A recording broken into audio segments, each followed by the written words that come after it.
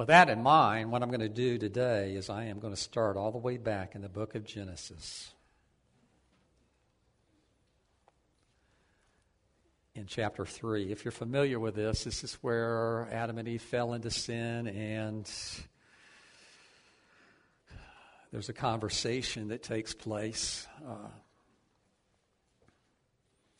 And I am going to begin at verse 8 in chapter 3. And they heard, this is Adam and Eve, they heard the sound of the Lord God walking in the garden in the cool of the day. And the man and his wife hid themselves from the presence of the Lord God among the trees of the garden. And the Lord God called to the man and said to him, "Where are you?" And he said, "I heard the sound of thee in the garden, and I was afraid because I was naked, so I hid myself." And he said, "Who told you that you were naked? Have you eaten from the tree of which I commanded you not to eat?" And the man said, The woman whom thou gavest to me to be with me, she gave me from the tree, and I ate." Notice the kind of blame shifting that's trying to take place there. And then the Lord God said to the woman, "What is this that you have done?" And the woman said, "The serpent deceived me, and I ate." And the Lord God said to the serpent, "Because you have done this, cursed are you more than all cattle and more than every beast of the field. On your belly shall you go, and dust shall you eat all the days of your life." And this is the point I want to make. "And I will put enmity between you and the woman, and between your seed and her seed. He shall bruise you on the head, and you shall bruise him on the heel." To the woman he said, "I will greatly multiply your pain in childbirth. In pain you shall bring forth children, yet your desire shall be for your husband, and he shall rule over you." Then to Adam he said, "Because you have listened to the voice of your wife and eaten from the tree about which I commanded you, saying, 'You shall not eat from it,' cursed is the ground because of you. In toil you shall eat of it all the days of your life. Both thorns and thistles it shall grow for you, and you shall eat the plants of the field. By the sweat of your face you shall eat bread till you return to the ground, because from it you were taken.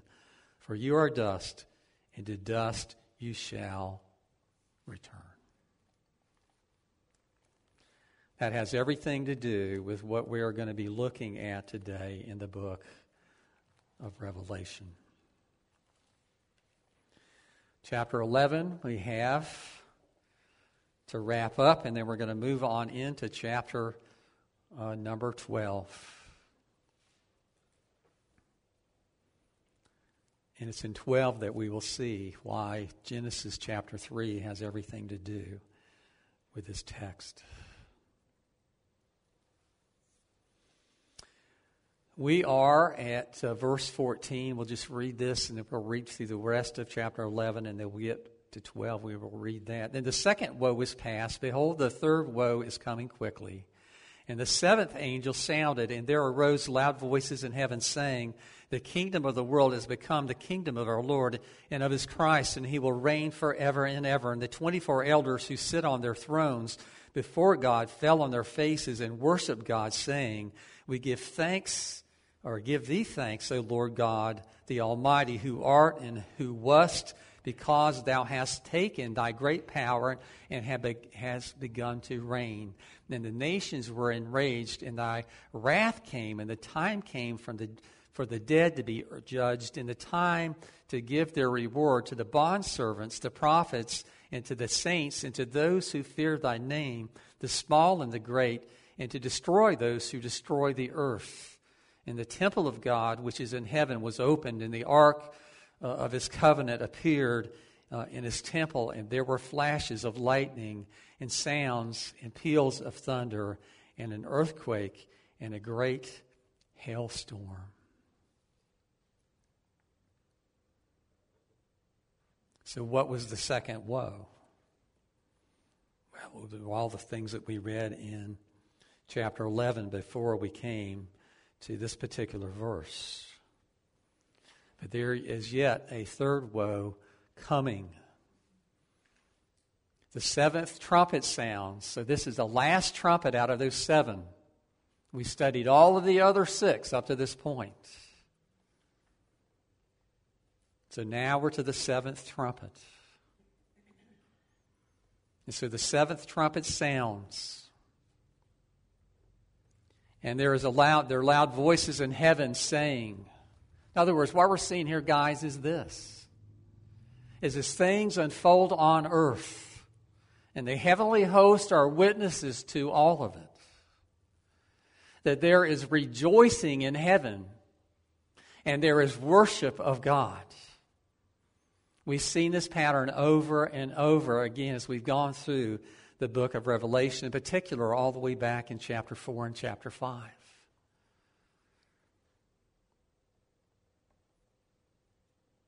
What are they rejoicing over? They're rejoicing over the fact that the kingdom of the world has become the kingdom of our Lord. Does that not sound like what we understand to be the end of time? Which should not surprise us, because we have taken the approach that this book is not just a picture of these things through history unfolding one another in a row. That it's better represented as 7 visions that cover basically the same time frame in history, but at the same time they emphasize different aspects of it. It should not surprise us that when the 7th trumpet sounds, that it sounds very much like the day of judgment has taken place and Christ Jesus has established his kingdom here in the world. That's exactly how the Olivet Discourse ends, when Jesus addresses these things.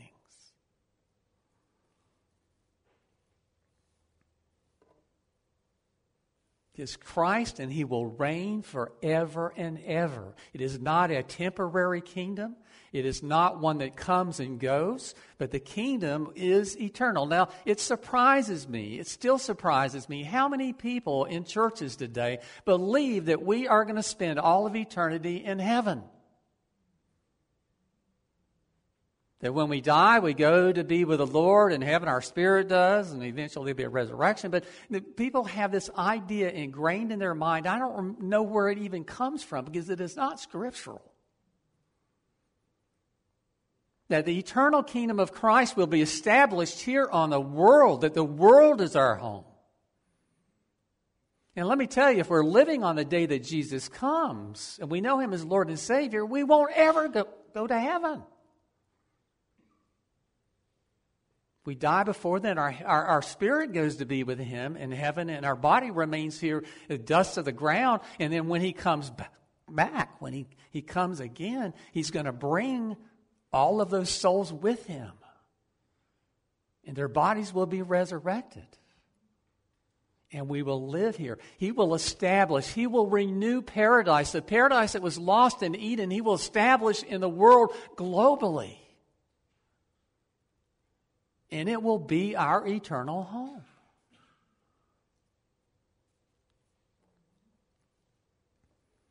Just to read the words of Jesus. This is what Jesus basically says in the Olivet Discourse in Matthew chapter 24 and 25. But when this happens, what goes on? Well, the 24 elders, as we've seen before, what do? They fall down before the God who is sitting on the throne. And what do? They worship him.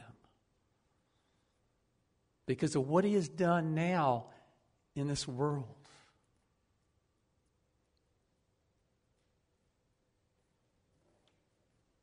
Giving thanks to him.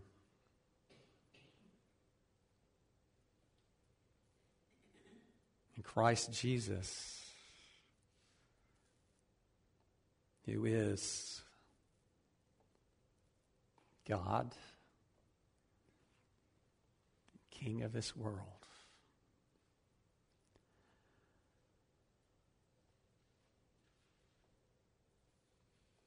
Now, there wasn't rejoicing going on everywhere.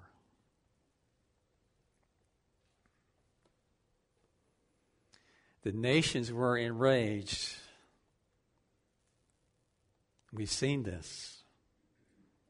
Remember the 2 witnesses who died earlier on, who had come and they testified to Christ into the world, and they had died. And the world rejoiced because they were murdered. The two witnesses of God. The unsaved world was rejoicing at this until 3.5 days had passed, and then God breathed life back into them. They rose from the dead, and they were lifted up into heaven.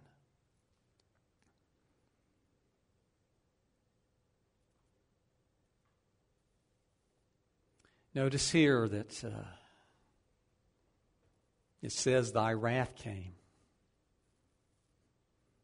I want to make something really clear this morning. I've heard some people with some rumblings, people saying Keith doesn't believe in the rapture. I have never said that from this pulpit. Not one time have I said that. What I've said over and over again is I do not believe in a pre-tribulational rapture because I don't think it is biblical. I don't find any evidence for it to happen in the Bible at all. That there will be a great tribulation, and this comes from the Olivet Discourse, the words of Jesus that come, this severe period of persecution that takes place before his second coming. And we've talked about this whole idea of a pre-tribulation, a rapture that takes place. For that tribulation, it does not appear anywhere in the Olivet Discourse. The very words of Jesus talking about these things, it's not there at all. So I think a better way of looking at things is the Great Tribulation is a period of severe persecution that falls on the earth.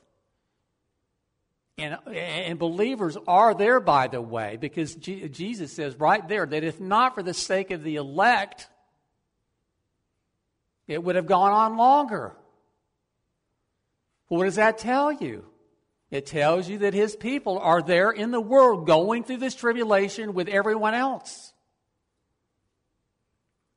He basically tells them to run for the hills. What is he talking about? He's talking to his people who are in the world at that time. There is a rapture coming, and this is what you find described in 1 Thessalonians chapter 4. And by the way, in his epistle to the Thessalonians, Paul talks very early on in chapter 1 about he will save us from what? Not from the great tribulation. He will save us from the wrath to come.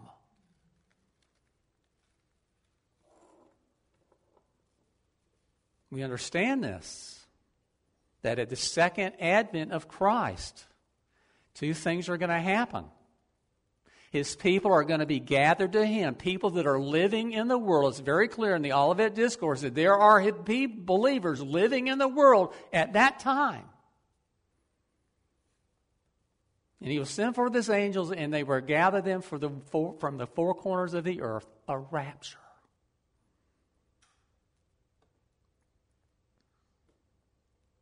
But notice here, it doesn't come before the Great Tribulation. And let me tell you, there's no evidence in Scripture, as far as I can discern, and I've studied it a great deal, that would make me conclude that that's going to happen. And there are a lot of people in the church today who believe it, because it's been taught very much for the last couple of hundred years. But history, Christian history, attests to the fact that no one even thought about it until 200 years ago. That every believer, as far as we know, up to that point, believed what I just told you.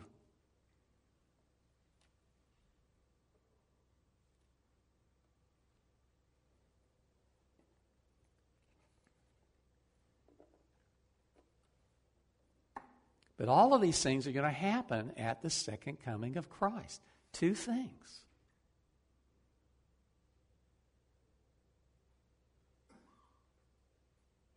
The people of God are going to be, well, actually three things. The people of God are going to be lifted out of here so that they don't experience God's wrath of judgment that's going to fall on everybody else.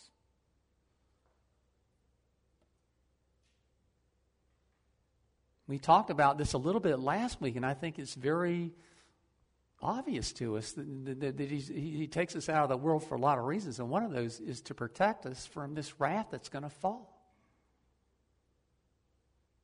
In other words, there'll be both. Don't confuse the great tribulation with God's wrath that comes in judgment at the very end of time. It's not the same thing. Both of those things are individually in the Olivet Discourse. The words of Jesus. Don't confuse those two things. They're not the same event. They're not the same thing. Verse 18 makes it very clear. The judgment will fall on some, but at the same time, others will be rewarded at that time. And who are those who are going to be rewarded? The bondservants of the prophets and the saints and those who fear thy name. The small and the great. In other words, there's two primary things going to happen on the day of judgment. One of those is this. Is God's judgment. His wrath is going to fall upon everyone who's unsealed. Everyone who is an unbeliever. But at the same time, it will be a day of reward for those who know Jesus Christ as their Lord and Savior. You know, we're told by Paul in a couple of places that we're going to all stand before the judgment seat of Christ. You need to understand that as far as believers go, that's not an issue of whether you're saved or not saved. What we're going to be judged on is what have we done with the good life that Jesus has given to us? Have we used it for His greatness and for His glory? Or have we used it for our own greatness and our own glory? Have we lived the gospel out for Him in our life in a manner that He would be honored and glorified? And that others would be drawn to give worship to Him? Or have we wasted a lot of the grace that God has given to us? There's reason for us to understand this, and that is that heaven is not going to be exactly the same thing for everybody. I mean, it's going to be wonderful and great and unbelievable and all that other kind of stuff. But it doesn't mean that every one of us is going to experience to the fullness that absolutely everybody else does either. Does that kind of make sense?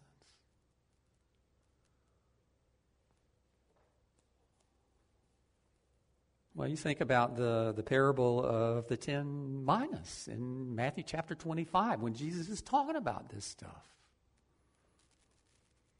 3 different people, and He gives a different measure to each one of them, and 2 of them use it to His glory and whatever, and the other one doesn't. You understand? That has to do with reward. That's what Jesus is talking about there.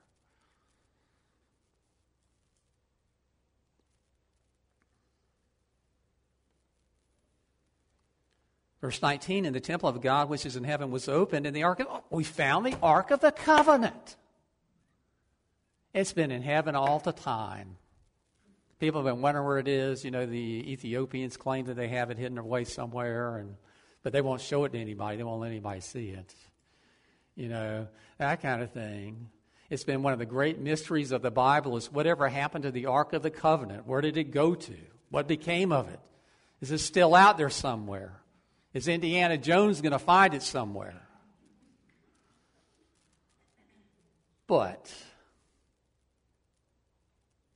you know, I've always wondered about it. You know, what happened to the Ark of the Covenant? Well, I read something this week that maybe makes sense out of it, and that is this. We understand that when the Babylonians destroyed Jerusalem and the temple in 586 BC, we're told that the temple they burned down. Now, when we think about the temple, we think about stone and gold and things like that, which don't burn, but there was a lot of wood in the temple. And let me just say this morning, and that is the Ark of the Covenant was a wooden box that was covered with gold. And there's a possibility that it just burned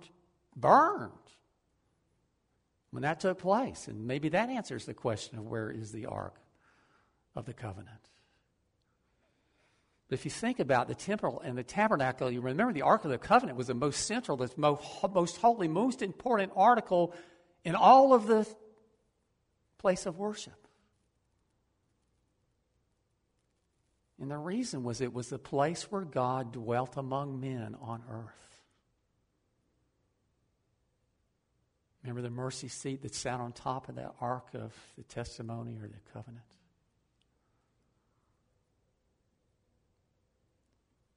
If you read in Exodus,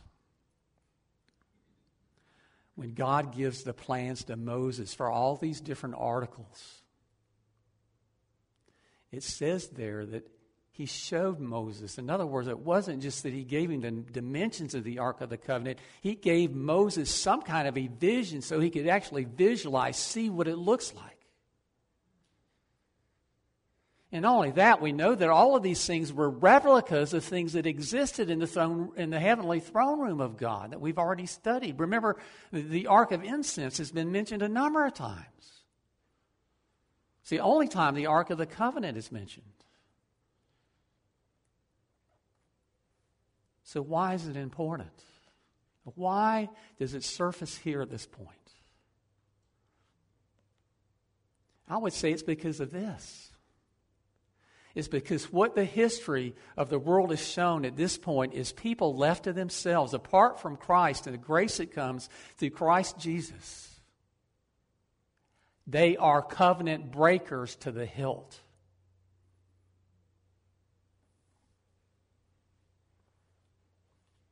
But at the same time, God is the covenant keeper. He has kept every promise that He has ever made. He will never fail to do that. And this is part of the celebration that's going on in heaven. It's because we understand that these heavenly hosts, they've seen history unfold, the history of mankind in every detail and all of that. And they're rejoicing here now because they see the fruition of all of it. And that God, in the end, shows Himself to be the one who keeps the covenant. He keeps His promise. And what message should that be for you and for me? God is not a promise breaker. He has never broken one promise. He never will break a promise. He will keep every promise and every detail that He's made to you, period. No question. Well, let me ask you something. How good are you at covenant keeping? I mean, even where you are now, you may have been a Christian for 40 or 50 or 60 or maybe 70 years, some of you, maybe 80 years, some of you. How good have you been at keeping all the things, all the promises you've made to God over these years? All those times you committed yourself to more detailed Bible study. How many times you've convinced yourself that you needed to pray more, but you didn't do it?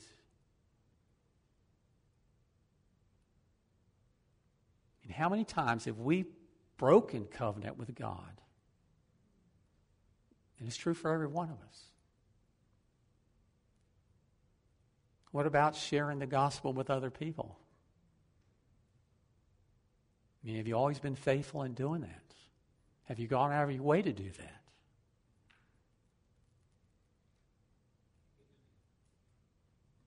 The truth is, we have to have a covenant keeper, and it's not me, and it's not you. You understand, our salvation depends on a promise keeper who does not break His promises. Ever.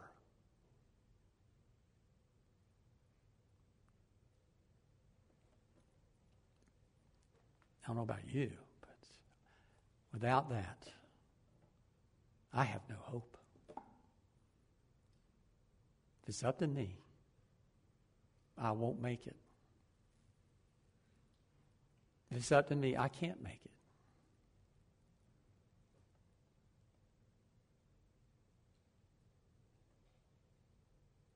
He's got to do it. It's fundamental. He's got to do all of it. It's not that He does 99%, now you have to do 1%. If that's true, no one in this room is going to make it. He's got to do it all. He's promised He would. And we can have every confidence that He will. Because He is the covenant keeper. Well, not only that, just remember that now the world at this point has become the kingdom of Jesus. He is here. His kingdom He's established eternally.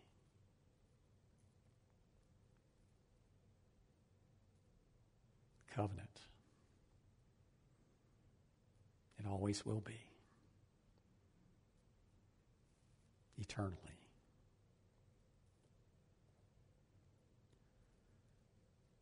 But notice the Ark of the Covenant appears in the temple, and then there were flashes of lightning and sounds and peals of thunder, an earthquake and great hailstorm. God's wrath on the unbelieving.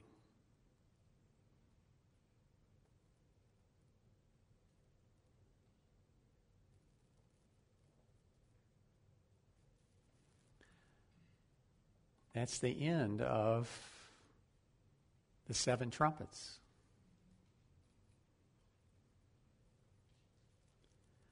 Chapter 12 begins a new vision. A vision that will now cover basically a lot of the same things. When we go through here, you're going to think, gosh, it seems like we've been over this ground before. Not once, not twice, maybe 3 or 4 times at this point.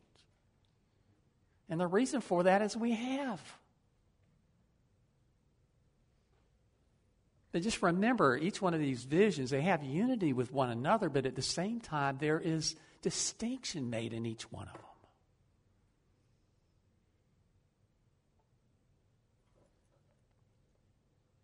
So let's open up chapter 12. We're not going to get very far with this, I can tell. And a great sign appeared in heaven, a woman clothed with a sun and moon under her feet, and on her head a crown of 12 stars. And she was with child, and she cried out, being in labor and in pain to give birth. And another sign appeared in heaven. Behold, a great red dragon, having 7 heads and 10 horns, and on his heads were 7 diadems. And his tail swept away 1/3 of the stars of heaven. And they threw them to the earth. And the dragon stood before the woman who was about to give birth, so that when she gave birth, he might devour her child. And she gave birth to a son, a male son, who was to rule all the nations with a rod of iron. Notice that. And her child was caught up to God and to His throne. And the woman fled into the wilderness, where she had a place prepared by God, so that there she might be nourished for 1,260 days. 2 signs. The first one is a great sign. The second one is just a sign. If you read this, what are you thinking? You're thinking it sounds like maybe the birth of Christ. It sounds like maybe the woman that's described here is Mary. And we all know who the red dragon is. He's actually described in the same chapter a little bit later on as the serpent. So why did we read chapter 3 in Genesis this morning? Because what we're seeing here is the continuation of the battle that's been going on against the seed of the woman and the seed of the serpent from the very beginning of the roots of the history of mankind. It is coming to a culmination here. A lot of what we've studied, guys, in this book of Revelation is persecution of the church. Who's doing that? The seed of the serpent. Over and over and over again. You see, he hasn't been, the evil one has not been that key figure in the picture of Revelation up to this point, but as we get deeper on, he's becoming more and more prominent. He's been there all along. We understand that he was given the key to the abyss. Remember that? And he was the one that, opened up the gate and let all the demonic spirits enter into the world and torment people.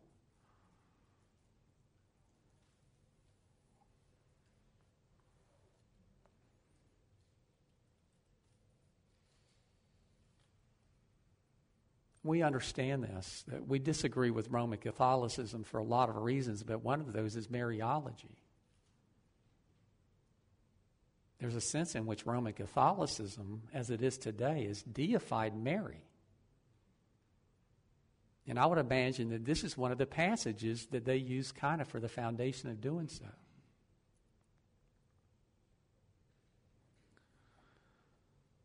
Just remember that Revelation is a book full of signs and symbols, lampstands that represent churches, all kinds of signs and symbols all over the place. And sometimes we're told exactly what they represent, and other times we're not.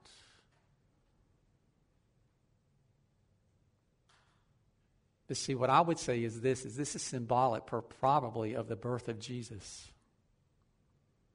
We can't read this without having some sense of the root of it at least being in that. Right? Especially if you read on through the rest of the chapter. But we understand this. That Mary birthed Jesus, and by doing that, in a sense, she also birthed the church. There's a sense in which she's the mother of Jesus, and therefore, because she's the mother of Jesus, she's also, in a sense, the mother of the church. Not a deity,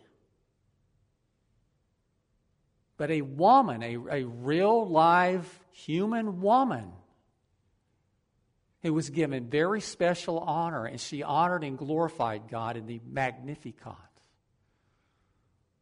that we have recorded in the Gospels for us, of her rejoicing in God's goodness and blessing to her.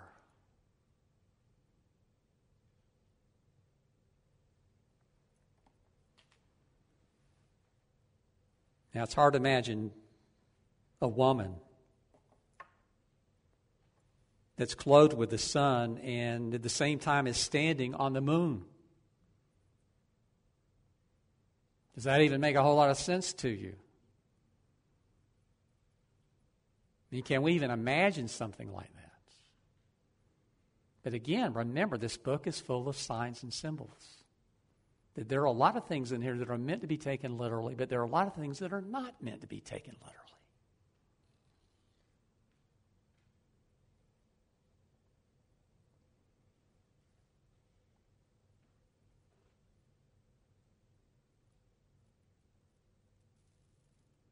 She has on her head a crown of 12 stars. Now, we talked about 12. We find it in the book of Revelation a number of times, and sometimes it's very clearly relating to the 12 tribes of Israel.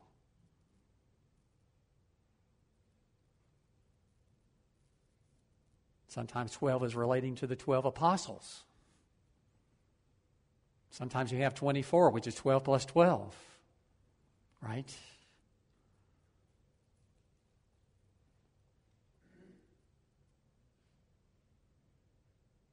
She was with child, and she cried out, being in labor and in pain to give birth. We just went through this with Caroline, and it's just... Well, Nancy said this morning in Sunday school, because we were having this very conversation yesterday, and that is, Brian was talking about women birthing children and how he can't even imagine what they go through to do that. And I said the same thing to Caroline last week. I don't have a clue what you're going through. I can't get where you're at. I've never experienced it. I never will experience what it means to birth a child. And we know that's part of the curse, right? We read that in Genesis chapter 3, that the pain in childbearing will increase. It's got to hurt unbelievably. And then you see it happen, and then you wonder why a woman that's been through it one time will opt to have any more children. As much as a blessing as maybe they are to her, can you imagine wanting, and some women want desperately to have more children after they've been through all of that once?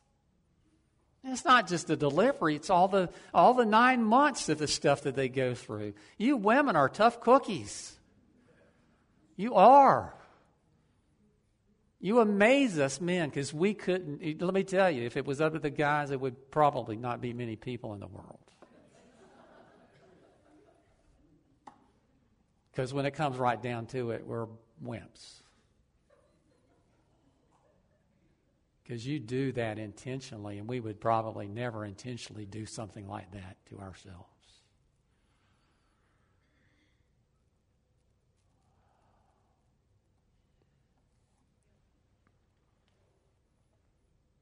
She was with child.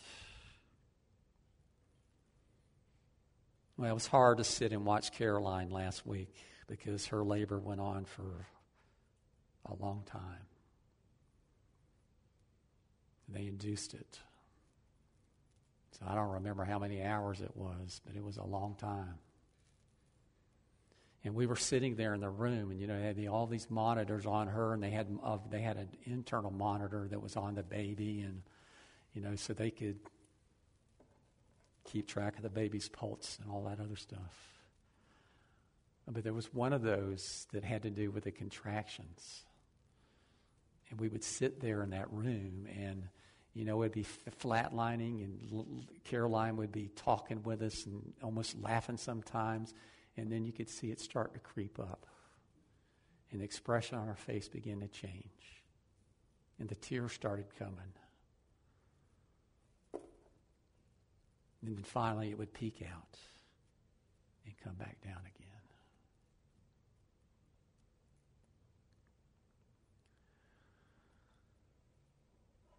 I don't want to stretch it too far, but I don't think we very often really give due consideration to the pain it costs God the Father, to the pain it costs God the Son, to the pain it costs God the Holy Spirit to birth us, to save us, to birth the church.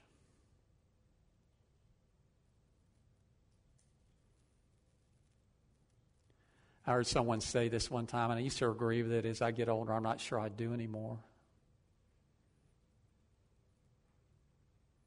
He said this, he said, salvation is a free gift,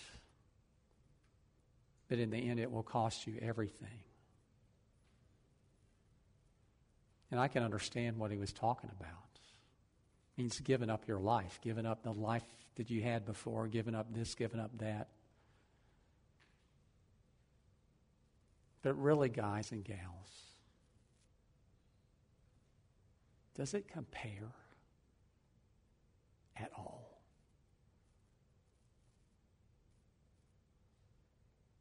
To what was given for us?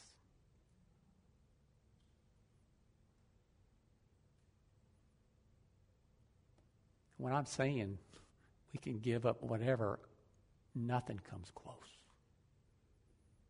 Your life, and I would imagine my life changed a bunch when I became a believer, and so did Lori's.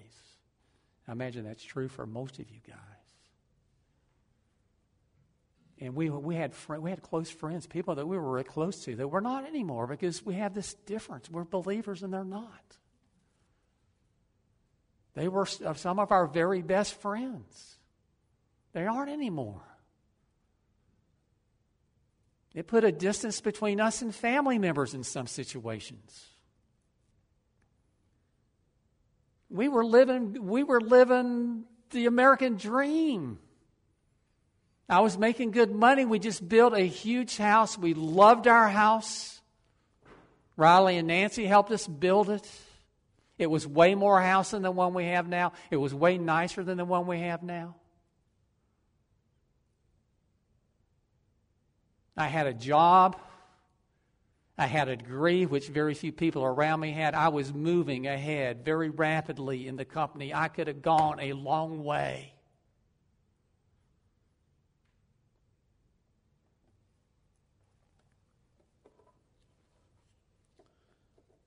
But as far as I'm concerned and Lori's concerned, we gave up absolutely nothing. Nothing.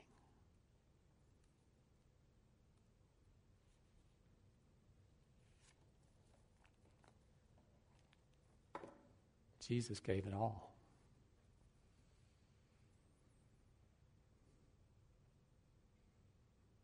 The Father gave everything.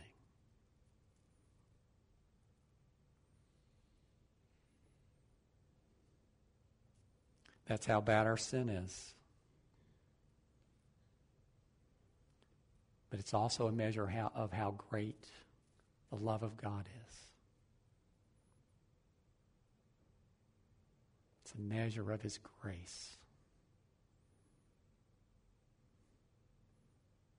How it can touch the darkest of us. Transformational. Not sometimes. Not on occasion. Every time. Change people. Different people. Different priorities. Different loves. Different passions. And the treasures of the world fall to the dust from where they came and where they will always wind up. Worthless, meaningless,